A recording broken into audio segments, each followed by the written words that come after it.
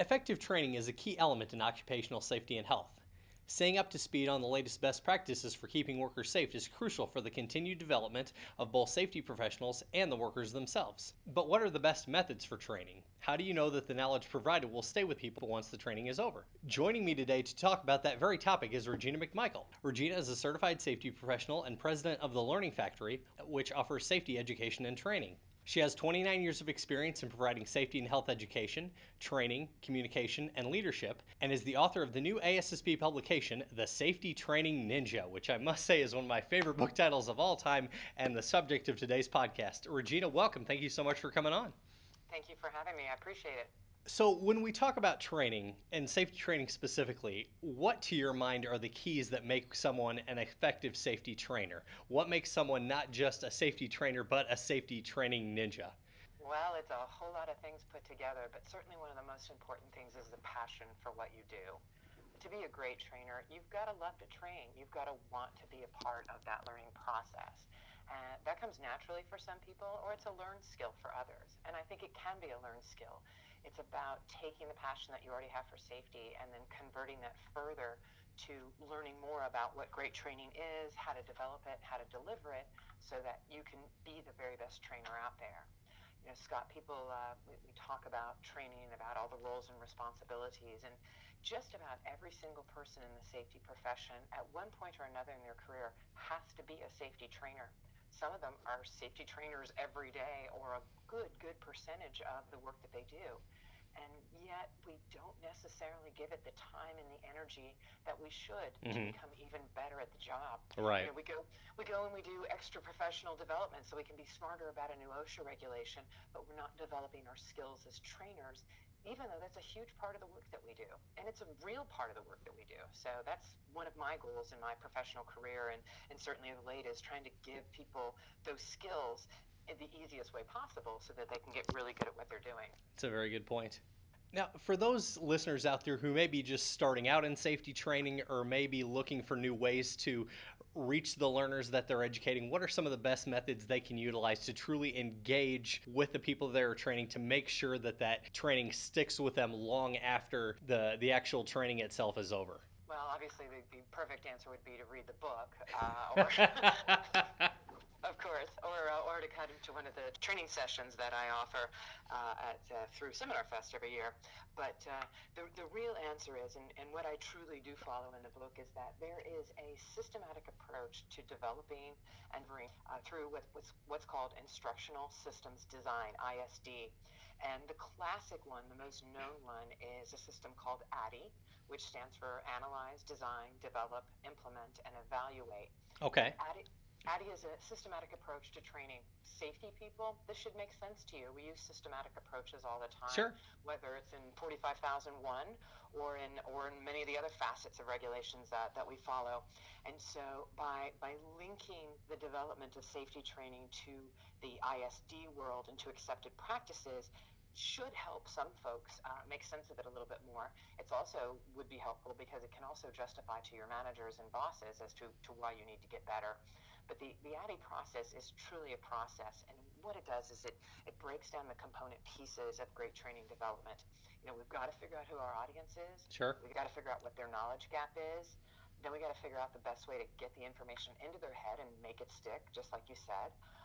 Then we got to make sure that the whole experience is awesome and it stays with them afterwards. And what are the other components of the work in order to make it apply and make it relevant after they leave the training class? And then afterwards, how do we evaluate that it was effective and that it is serving the business needs of our employers or the Mm-hmm. organizations that we work with? So the ADDIE model is new to almost everyone in the safety training world. Not every single person, but generally it comes as somewhat of a surprise in most of the situations. And it's just because no one's been introduced to it before. I was a safety trainer for a good 20 some years before I took some professional development in training design. And there I was sitting in a classroom and they're saying all this amazing stuff, and it's stuff that I do. And I'm like, oh, there's a name for that.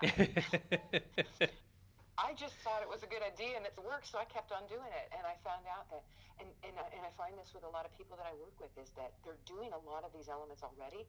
They just didn't know it was a systematic approach. So now it's a Okay. matter of plugging those pieces in and then getting even stronger on the areas where there's opportunities to build that strength or to learn new elements of Hmm. ADDIE.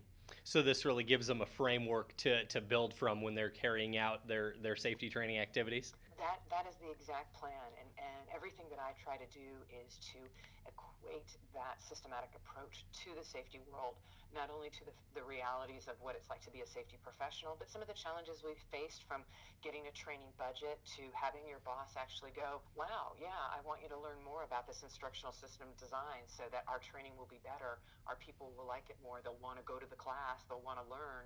That's a good investment to make, and that disconnects kind of exist has prohibited us from moving forward in the industry. And it's such a phenomenal opportunity for us to build a skill set where we're touching the workers, we're touching the stakeholders, we're touching all the different people that we come in contact with, and the opportunity to do it better, so that they learn better and that they perform their work better and safer.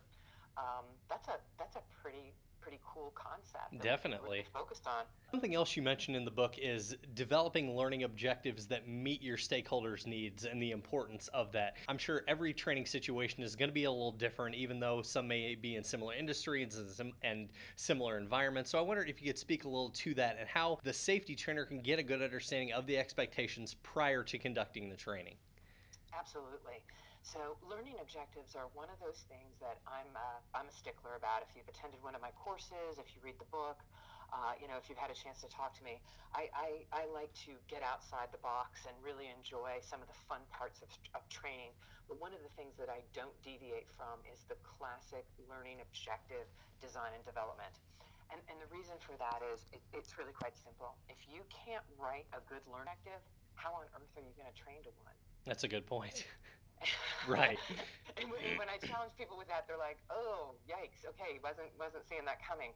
So the idea of the learning objective is it's in the second stage of ADDIE, in the design stage, and the learning objective is based on what you've determined is the gap of the knowledge or the behavior that you need from the workforce, the employees, volunteers, whoever you're working with. What is that gap? What do they know, and what do they need to know? What Okay. are they doing, and what do they need to do? And it's that gap in between that helps you develop your learning objectives. And it also helps you keep all that extra junk out of your safety training that you don't need. Hmm. Because if you focus just on filling that gap, on solving that knowledge or performance gap, then you're going to go, oh, well, I don't need to tell them all this extra stuff because the only thing they're not doing right is this small thing. So that's all I need to fix. Okay. So the learning objectives are really your outline. They help you design the program. And it's very funny because when I work with people and I'm teaching them how to write learning objectives for the first time, everyone's like, yeah, yeah, okay, okay. And then we do an activity and they write them for the first time. And a lot of people really struggle because to get that officially down on paper can be somewhat challenging because you're like, I want them to be aware of space hazards. And I'm like, but what does that mean? And so forcing ourselves as the trainers to write great learning objectives, with action verbs that clearly describe what the outputs of what the learner will be able to do at the end, because that's the purpose of the learning objective, to be able to actually get that down on paper. Sometimes you have to kind of struggle through the process, but once you get a couple down on paper, you've now got an outline for what your training program looks like, and then you start going through the rest of that ADDIE process or ADDIE cycle. Hmm. But it's really funny because people are like, yeah, these won't be hard, and then they're sitting in their working groups and they're like, we need some help. And I'm like, I said, it's not brain surgery, but the first time you do it, you're like, oh, darn it, this is a little bit trickier. Hmm. And it's just because we haven't done it before. So it's certainly not that I don't think every single safety professional can do it simply. You just got to practice it a couple of times. Sure. And then what's truly awesome is once you write a good one and you're brainstorming about it and you're really putting some thought into what the learning objectives are based on that analysis stage of your learner, their capabilities, what they're doing, what they need to know, that type of stuff. What happens is you start to write those really great learning objectives, and you start to kind of visualize what the training program is going to look like. Hmm.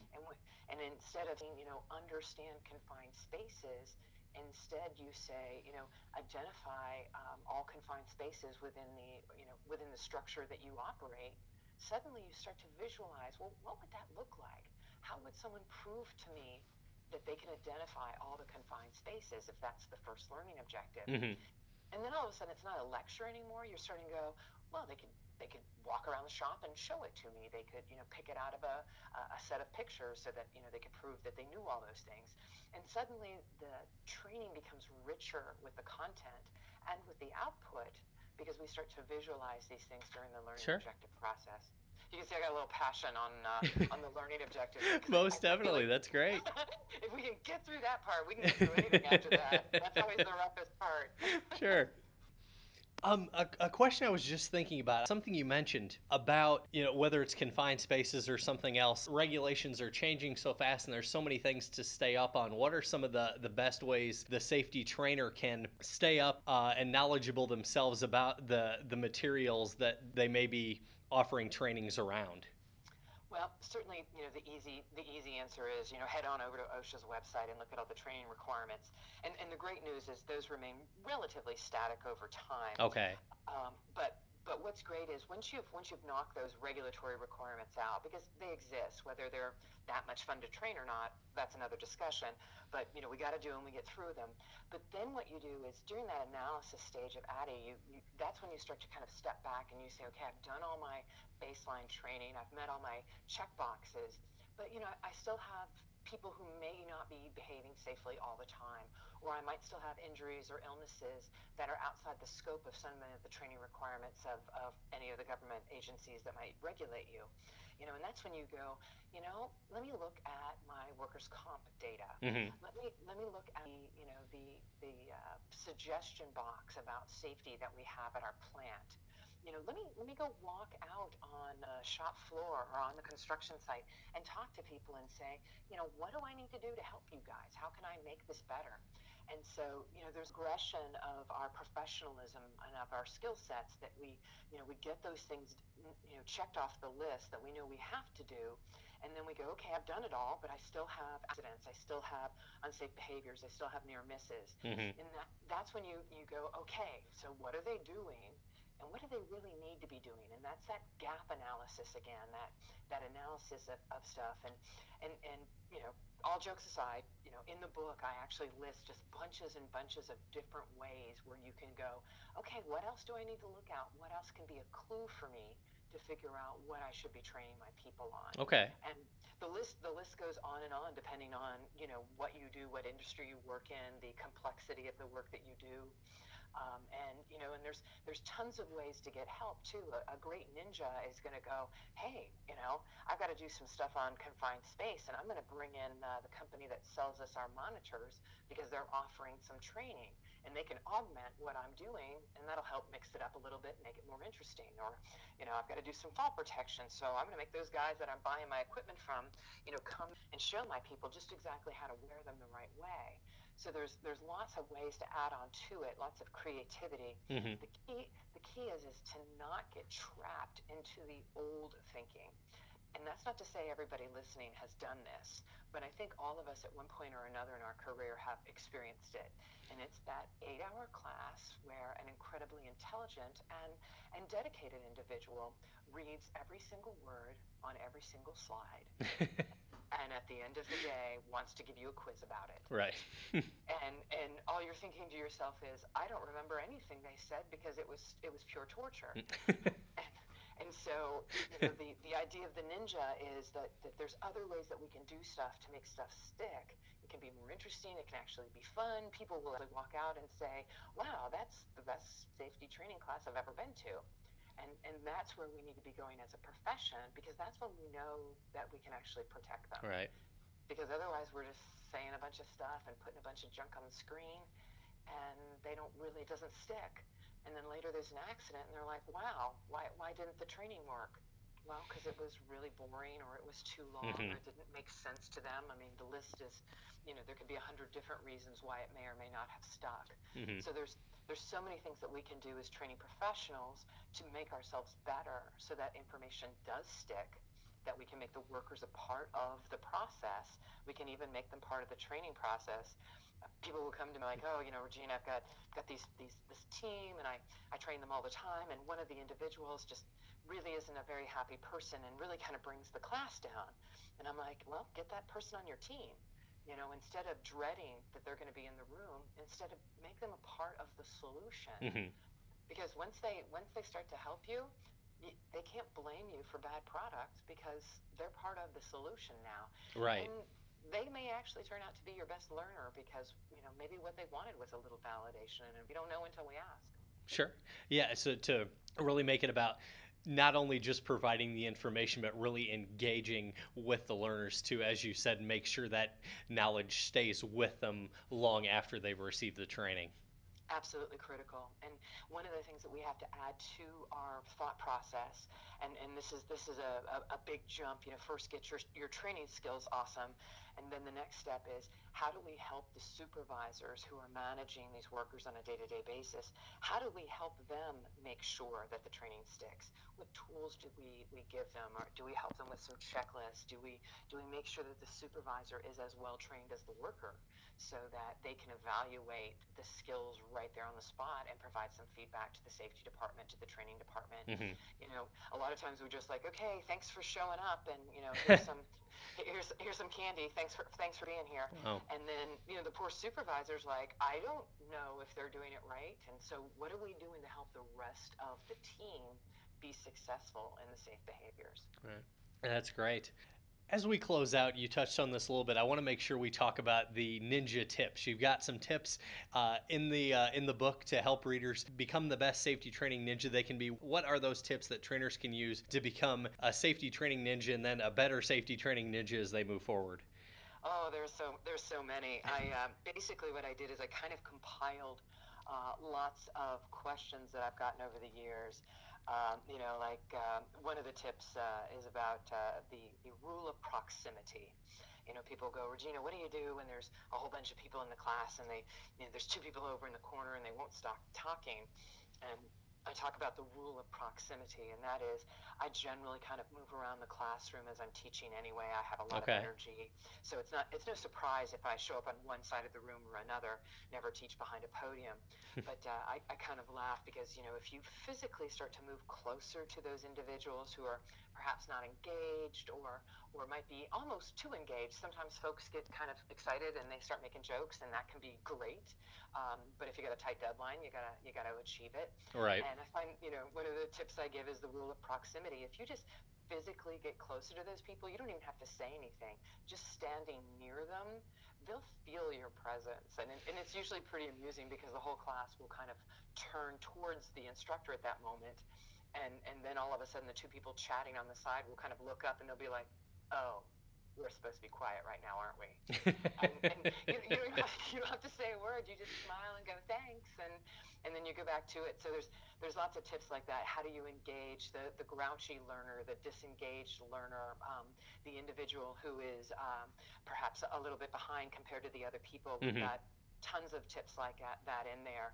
I talk a lot about the passion and the energy that the facilitator, that the trainer has to show, that Sure. ultimately, if it doesn't stick, if it doesn't work, if the training wasn't good, it has to come back on us. We can't blame the learner because we were the ones in charge of Right. everything. So a lot of the tips are really geared towards some of that kind of stuff. What is a great way to re-engage people? How can I use icebreakers to get folks involved? What do I do? One of the ninja tips is I'm teaching a class and suddenly the whole class just like tunes out and everybody's suddenly looking at their phones, Hmm. and I'm like, okay, what happened? And somebody looks up and they said, oh, we just got word that we're not going to get bonuses next year. Oh. And I'm like, and that's called learning interference, by the way. That's And I'm like, and I a said, good phrase. okay. And I said, was that expected? And they're like, kinda. And I said, okay, well then let's move on. Yeah. It's Back like to the training. yeah, it's like, okay, acknowledge it, and that's what you got to do. If suddenly everybody's just gone, take a break. Accept that. People are like, oh, my class is crashing and burning. What do I do?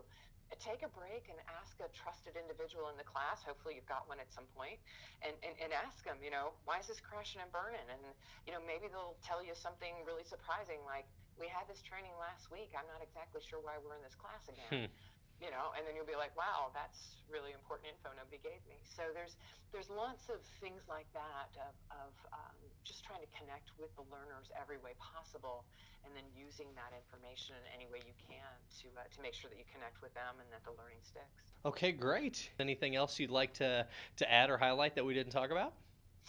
Just that this has been a big passion of mine for several years, and recently I did an 8-hour class, and we had some pretty big names in the room, pretty big heavy hitters, and at the moment it just kind of struck me. I'm like, wow, we're talking about a lot of people that we're touching in this room, and so I asked the folks in the class. I said, sometime during the break, I said, come up to the whiteboard and just write down how many workers, employees, contractors, volunteers, whatever your constituency base is, whoever it is that you train, write down the number of people you touch through your training That's a and really good through this. idea. I like that. Well, the number literally brought several of us to tears. The 25 people in that room impacted 1.7 million Wow. people. And then this guy in the room, he goes, "That's not all. Don't forget the families." Yeah. And I was like, "Wow, talk about an opportunity to save some lives and do some good Absolutely. work." Yeah, so pretty cool stuff. So, if we keep that in mind, that we're not just touching that one worker today, we could be affecting and impacting their behavior and what it impacts their family for the rest of their lives. That's a pretty cool thing that we can do. Definitely. Thank you very much again, Regina, for joining me today. If you'd like to purchase a copy of the Safety Training Ninja, it's available now at the ASSP store. We'll see you next time.